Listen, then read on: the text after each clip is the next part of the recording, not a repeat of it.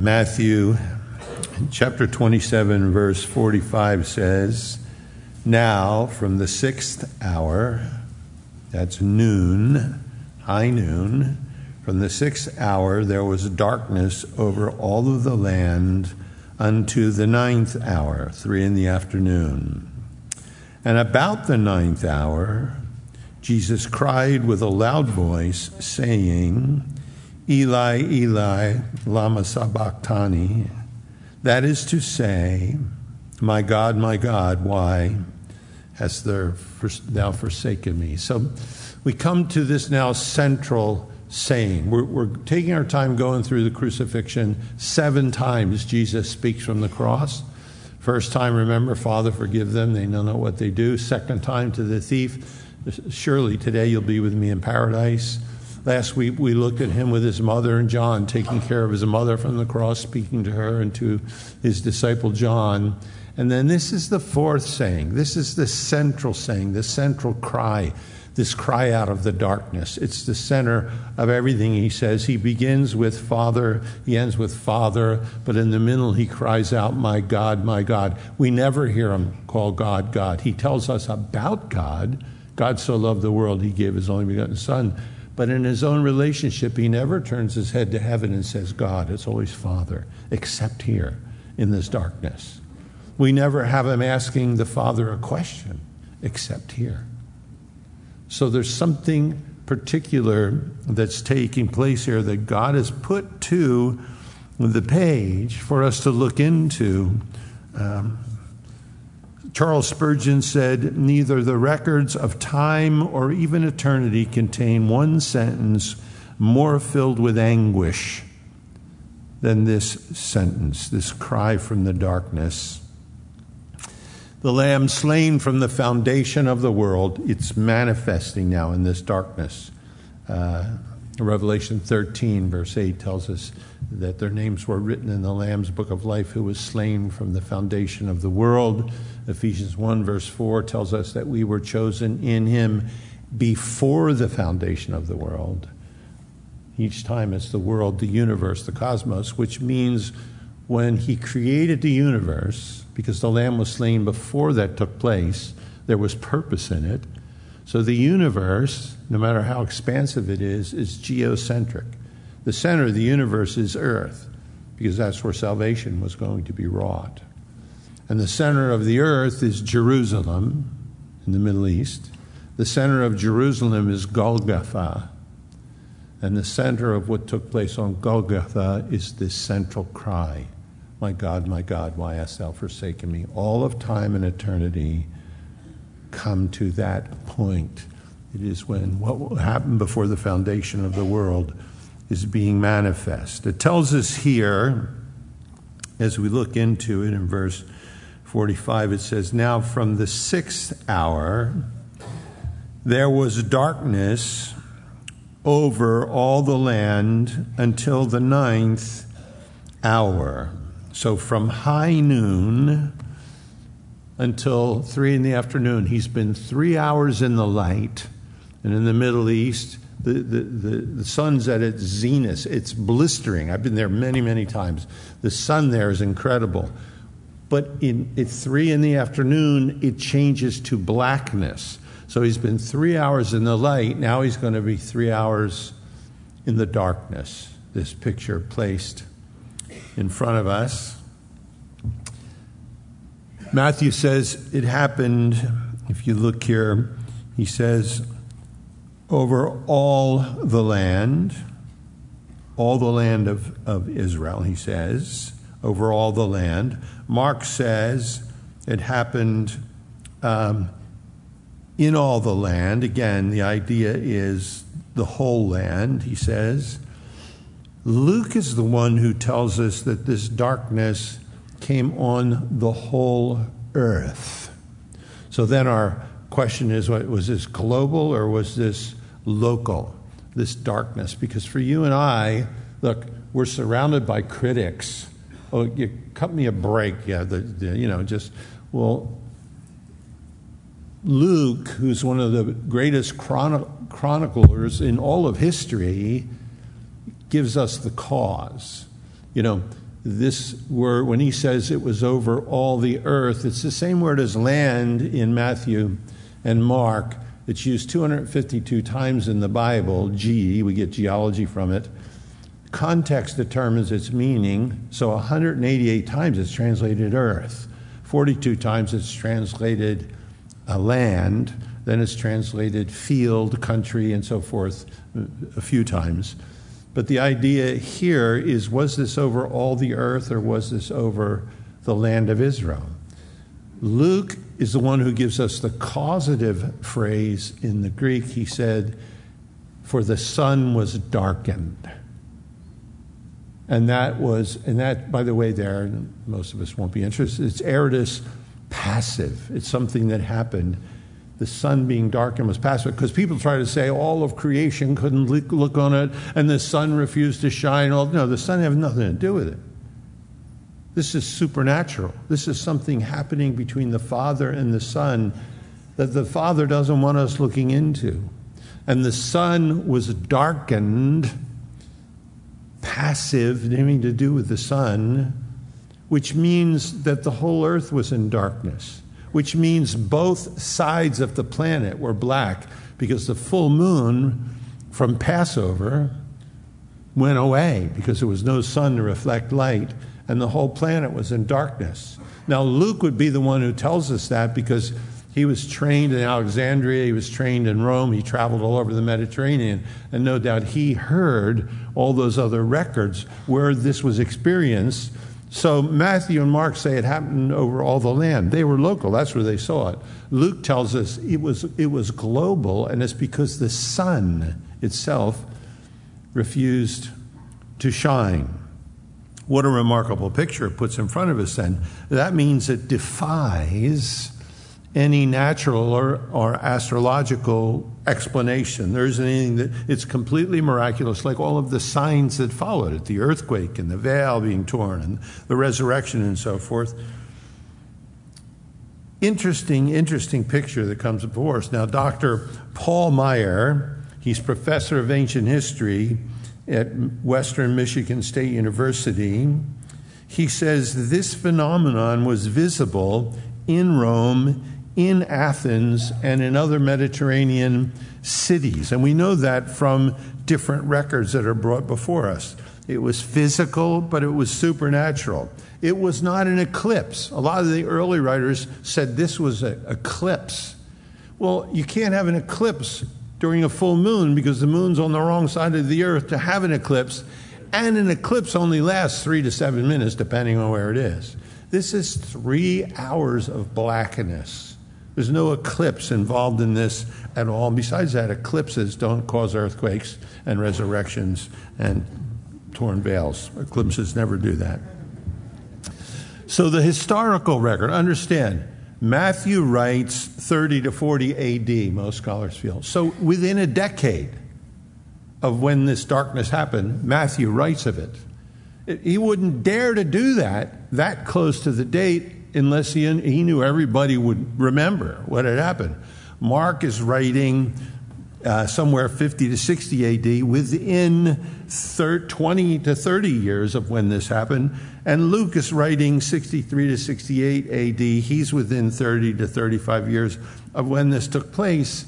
These are early historical documents. If you look how many writers Plato has, there's hundreds and hundreds and hundreds of years after the fact, and they just have portions of things that give his history, and everybody accepts that. Well, here's 3 early writers within 30 years that talk about something that the world would thought they were crazy to talk about if it didn't really happen. Then there's Thales, and you guys can go online. You're all online. I'm not. I read a book, but you can go online and find all this stuff. Thales, a Syrian, early historian, in 52 AD, within 20 years, writes of the darkness on Passover in 32 AD. He says it was an eclipse. Julius Africanus, one of the church fathers, 215 AD, said, he quotes him, but says he's wrong about the eclipse because there can't be an eclipse during a full moon feast. Phlegon writes in 138, He says on Passover, 32 AD, from the 6th hour to the 9th hour, he actually quotes it, the greatest eclipse ever seen, accompanied by an earthquake that shook Bithynia, where he was. He's quoted by Eusebius in the 3rd century. Then Tertullian, one of the early church fathers, 160 to 220, says, the record of this darkness is still in the official Roman archives. You can go look it up because they saw it in Rome. Lucian of Antioch, martyred in 312, challenged his persecutors when he argued with them about how real the gospel and the story was, challenged his persecutors to search the government archives and see for themselves. It was 3 hours of darkness that were recorded. So this is not, this is not a fairy tale. This is not a story. This is a phenomenon. It's without explanation. It defies everything we can look to because it's supernatural. It's miraculous. But understand what happens when the lights go out here. What actually happens. I'm sure those that were mocking, you said you're the Son of God, and the sun is blistering, all of a sudden, boom, it goes black. And God has worked in astrological situations before. During the days of Joshua, the sun stood still and the moon in the valley of Ajalon. It tells us when Abraham was God making a covenant with him, he slaughtered the lamb and the ox and the dove and so forth and split them.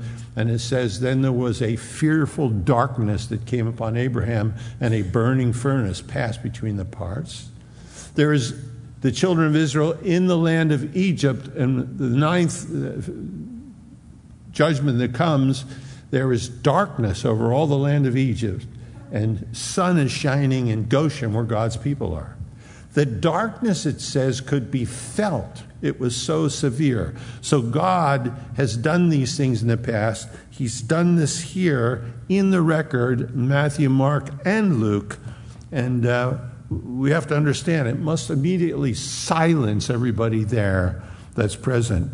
Amos would say this in chapter 8, and it shall come to pass in that day, saith the Lord God, that I will cause the sun to go down at noon. I will darken the earth in the clear day. And I will turn your feast, it was Passover, into mourning, and all your songs into lamentation. I will bring up sackcloth upon all loins, and baldness upon every head. And I will make it as the mourning of an only son. And the end thereof shall be a bitter day. You have to understand, when this goes black,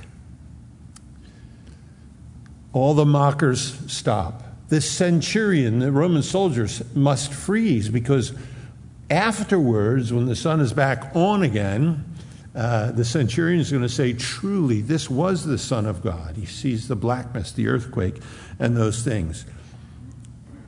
This is Passover, 3 p.m, the time of the evening sacrifice. All of the sacrifices stopped at noon when it went black. All of the business of the temple has come to a screeching halt. There's no lambs being sacrificed except the Lamb of God on the hill of Calvary. People are scurrying to find, oil lamps to get some light.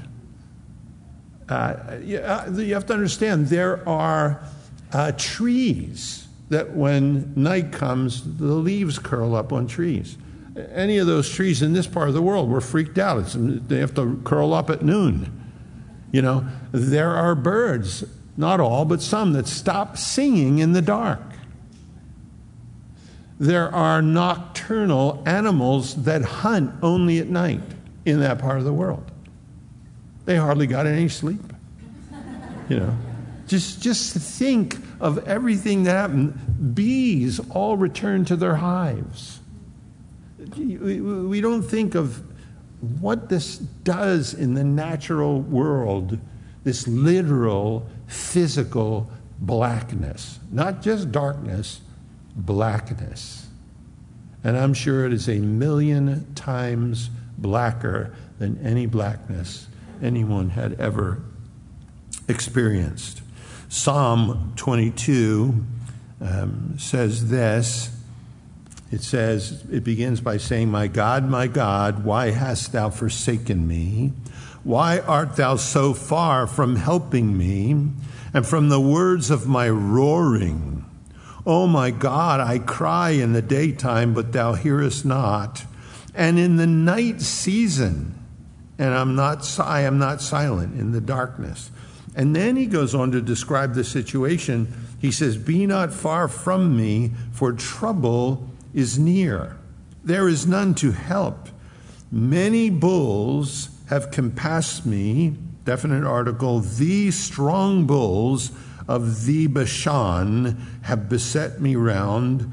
They gape upon me with their mouths as a ravening and a roaring lion, strange bulls. I am poured out like water, all of my bones are out of joint. And Psalm 22 prophesies. David is writing. It's so interesting as you read through the different quote-unquote scholars and so forth. They say, well, Jesus was quoting Psalm 22 when he was on the cross. My God, he was not. Psalm 22 is a prophetic psalm that was quoting what Jesus would say before he ever said it.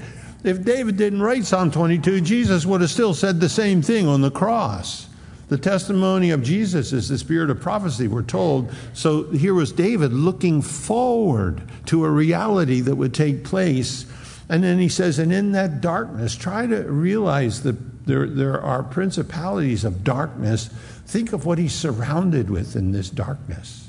These great bulls of Bashan with mouths like roaring lions. And Satan himself, the prince of darkness, must have been saying, you fool, I offered you all of the kingdoms of the world.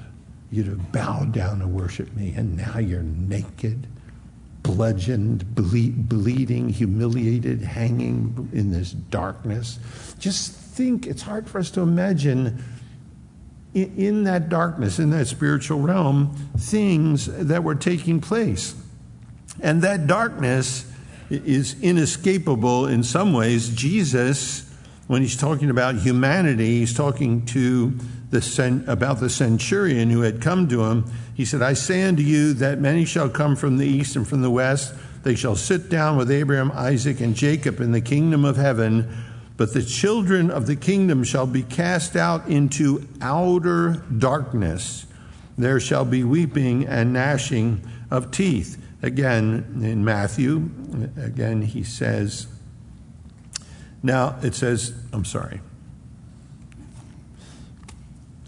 Again, he says, in a parable, then said the king to the servants, bind him hand and foot, take him away and cast him into outer darkness, where there shall be weeping and gnashing of teeth.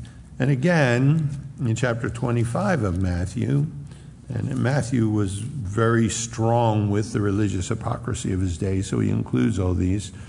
In the parable again, cast ye the unprofitable servant into outer darkness, where there shall be weeping and gnashing of teeth. All of that laid out, this darkness, this literal, physical, supernatural darkness. And look, people can make fun of hell. Oh, you guys, you Christians are crazy, you know. Hell, if I go there, I'm going to party with my friends. I mean, you know,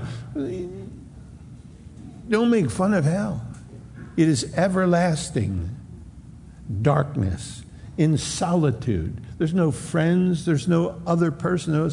You're falling forever in the darkness, weeping, gnashing of teeth.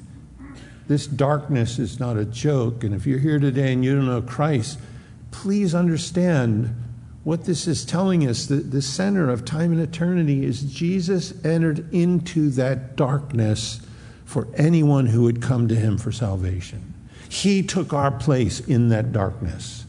And we look at this scene, we look at the cross here, you know, we don't understand how this happens. We are allowed to understand why, but how could we ever understand how? You know, Jesus, when he was in Gethsemane, He prayed 3 times, Father, if there's any way, let this cup pass. But not my will, thine be done. It says an angel came and strengthened him so that he could agonize because he was sweating, as it were, great drops of blood. Hematidrosis, the human stress can get to the point where the blood vessels, the capillaries in your sweat glands will burst. That's how much pressure was on him. And he was begging the Father if there was any way that this cup would not have to be in his hand. And then yet he will say to his disciples, let us go. The cup that the Father has given me, shall I not drink it? He resolved finally to do that. We are told in the book of Hebrews about the high priest in the Old Testament that he had to have compassion on those that are gone out of the way because he himself is compassed with infirmity.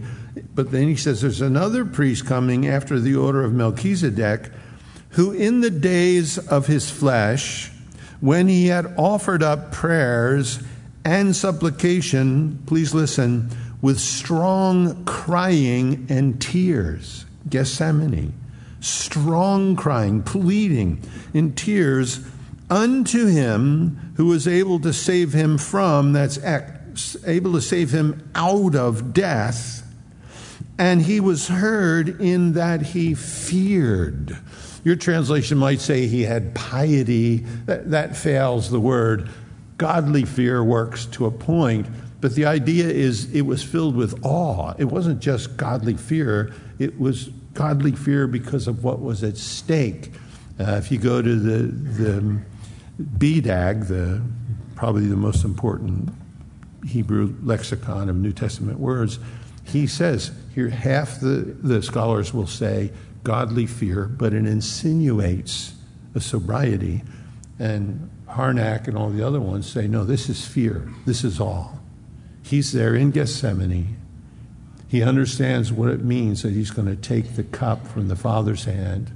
It had spoken about Psalm 78, Jeremiah 23, different places in the Old Testament. It is the cup of God's wrath poured out on the sinful world.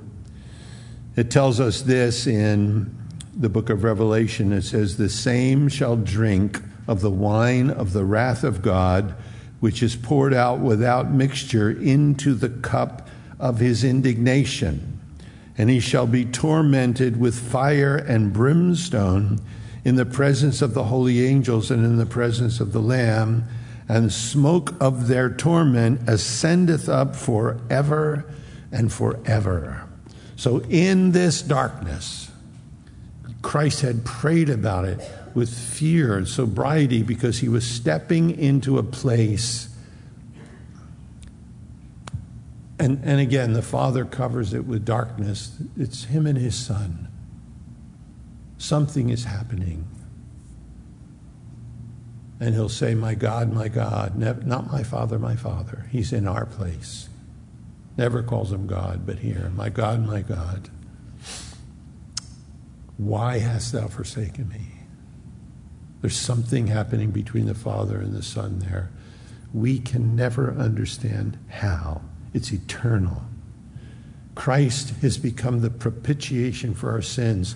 It is the place, not just where he bled. When he was afraid in Gethsemane, it wasn't just that he was going to be scourged or beaten or have a crown of thorns, even crucified. He was terrified. He was afraid of this cup of God's wrath that would be poured out on him in the place of sinners that would trust him.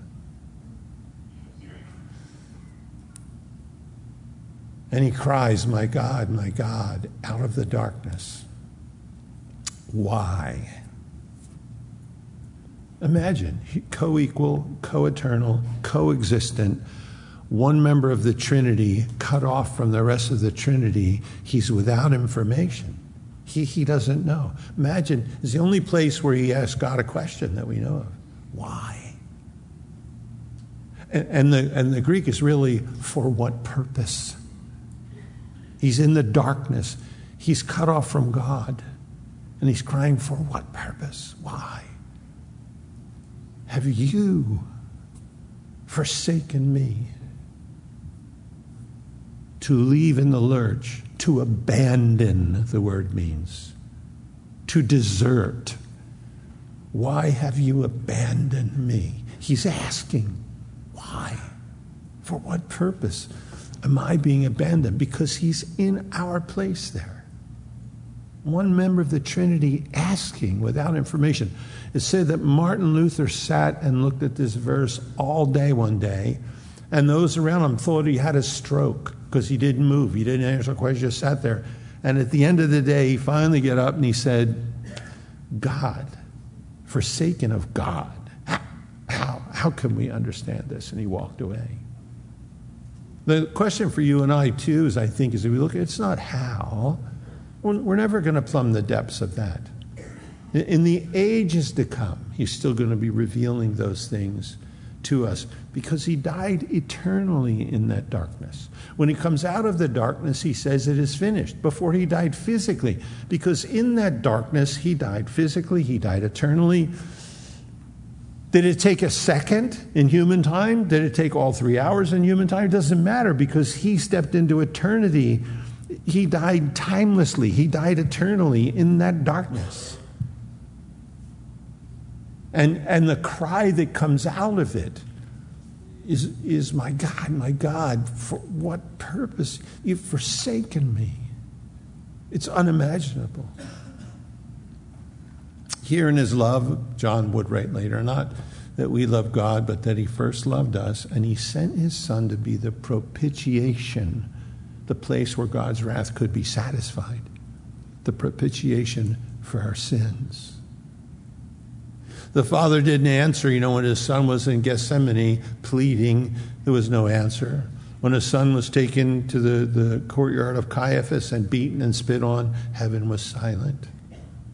When he was taken then, to the Sanhedrin in the morning and mocked, taken to Pilate, he's scourged, he's spit on, he's beaten again, and heaven is silent. I think I have two sons.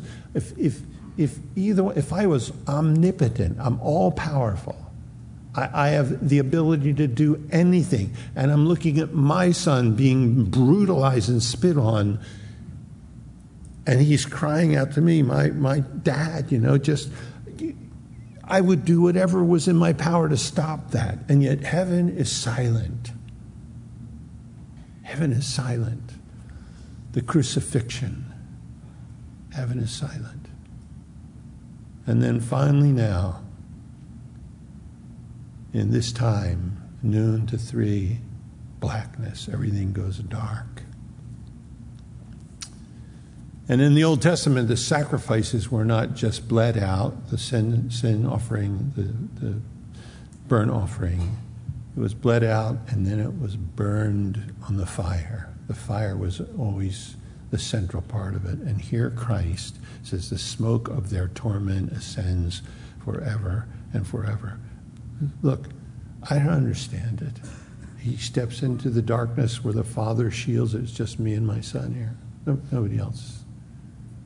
Whoever could measure the eternal counsels of God and the eternal pain, the eternal love that he has, that he gave his only begotten Son, that whoever would believe would not perish. It's almost like he takes that, turns the sun out, he takes that to himself, him and his Son. And I don't think we can ever say how. How can one member of the Trinity be cut off from the Trinity? How can eternity be suffered in 3 hours of this? How? The question for you and I, and the answer that the Bible gives us, is not how, it's why.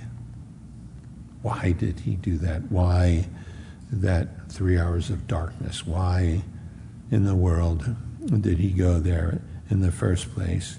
We're told this in 2 Corinthians. It says, for he, God the Father, hath made him, Jesus, to be sin for us, who knew no sin, that we might be made the righteousness of God. We don't know how all this measures, but we know why. God the Father made him, his own Son, to be sin for us, who knew no sin. that we might be the very righteousness of God. Galatians chapter 3 tells us, Christ hath redeemed us from the curse of the law. Listen, being made a curse for us. For it is written, cursed is everyone that hangeth on the tree. Peter will tell us, he says, who his own self bare our sins in his body on the tree. Because Paul told us, cursed is everyone that hangeth on the tree. And we go through these verses and they tell us not the how, but the why. It tells us in Isaiah 53 verse 6 that God laid on him the iniquity of us all. Try to imagine. God laid on Christ on the cross the iniquity of us all.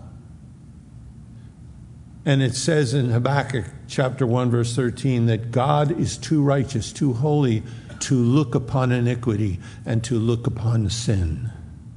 That's why he turned away. That's why he forsook. Because on Jesus, on the cross, were the trillions of sins committed by billions of people in 6,000 years of human history.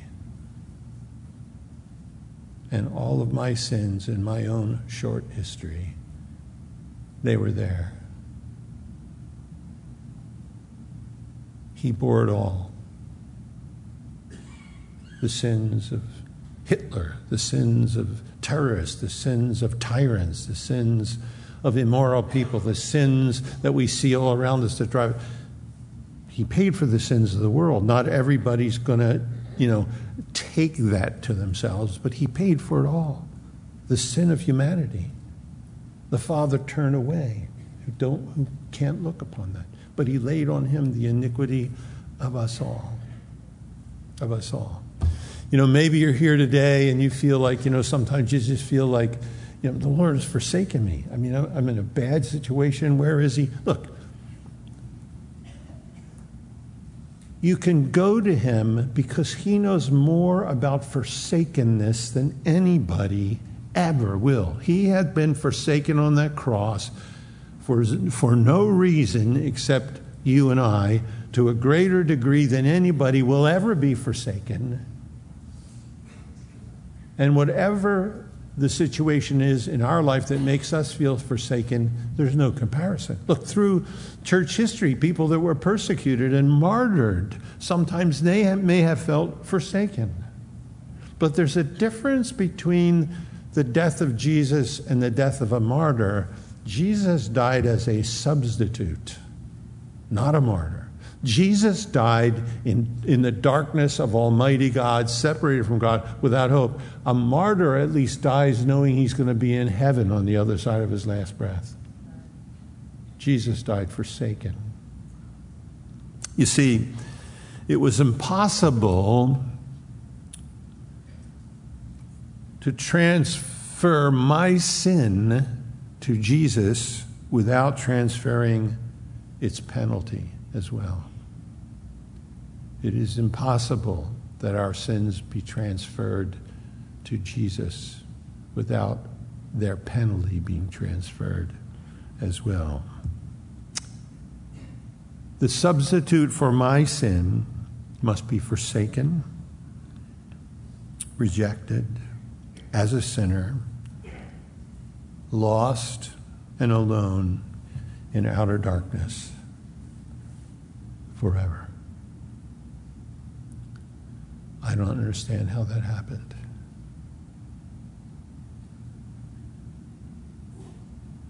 You raise your children, and there's a lot of things they don't understand how it happens. But they do understand, Mommy loves me, Daddy loves me. We will never understand the how of this because it was infinite, it was eternal, which means we'll always be approaching yet never arriving. We will always be finite. He will always be infinite, even in glory. But we can know why, even if we can't know how. It's because of my sins that he was there in the darkness. It was because of my sin that he was forsaken. It was because he took my place in outer darkness. And if you're here today, look, as a Christian, you've backslid, you've done things wrong, and you're thinking, you're listening to the devil tell you, he's done with you. He don't want nothing to do with you. You think you're going to just come waltzing backward, Whatever you've done, and you should stop. You should repent. You should come back to Christ. It doesn't measure up with the sin of the whole human race that he bore on the cross. You flee to him, come back to him. There's nothing forbidding that. And if you're here today and you've never come to Christ, truth is, you will face eternity. What happens when you take your last breath? What happens in your hospice? When you're in a hospice, you're going to be serious about things then? I mean, we're all going to face eternity with or without his provision. If he has entered that darkness of eternity on my behalf, I then am set free to step into the light. It says in Psalm 103 that he has removed our iniquity as far as from the east to the west. They never meet. As far as time and eternity, as far as light and darkness. If you're here and you've never come to Christ, there's a provision. There's a provision. He died on the cross for you. He cried out, my God, why hast thou forsaken me? So that you'll never have to cry it. Study the historic annals. This was a reality. This really happened. The whole world doesn't go black for 3 hours and nobody writes about it. Besides, we trust the Scripture, of course, but you can find historical record of this. And it was there in that darkness 2,000 years ago that Jesus Christ carried your sins and paid for them. And taken us that believe from the kingdom of darkness to the kingdom of light. So we're going to sing a last song. We'll have Tommy and the musicians come and we'll worship. I encourage you at some point, just get alone and sit with Jesus. There's kind of I don't know how, Lord, but I know why you did this for me. There's something mysterious about this. The Father shrouded it. But there's something open about it as well that's medicine for us. So get alone with the Lord just personally at some point. Just think. He bore your sins there. He was in eternity, suffering eternally, so you don't have to. And if you're here today and you've never come to Christ, forget about church, forget about religion, none of that comes out to mean anything. Do you know him? Do you know the one who died for you? He's risen. You can know him. It's not a religion, it's a relationship. Do you know Jesus? Because he cried out, my God, why hast thou forsaken me? So you never have to cry it out. He went into an eternal darkness, so you don't have to do that when you die. Because those who refuse God's forgiveness will be cast into outer darkness, eternal, weeping and gnashing of teeth. It wouldn't be God's love if he didn't tell us. So as we sing this last song, I'd like to invite those of you who have never come to Christ. What an incredible thing that he's bought the ticket for you to go to heaven. He paid the price that you could never pay. So I encourage you as we sing this last song, if you're not saved today and you want to get saved, let's stand. I encourage you just to come down, stand here in the front. We want to pray with you. We want to give you some literature and a copy of the Scripture. You can come here young, naked before the world for you. You can come here today and say, I need forgiveness. If this is all real, and Jesus paid for my sins, and he did, I need that forgiveness. I don't want to be cast into outer darkness at death. I want to step into the light on the other side of my last breath, into heaven. I encourage you to do that. And if a friend brought you, they're going to say, come on, I'll go down with you. Jesus said, if you're willing to confess me before men, I'll confess you before my Father and all of the angels in heaven. Jesus said, no man, no woman, no child can come unless my Father in heaven draws them. You will know in your heart. Doesn't matter what I'm saying, don't listen to me. Listen to your heart.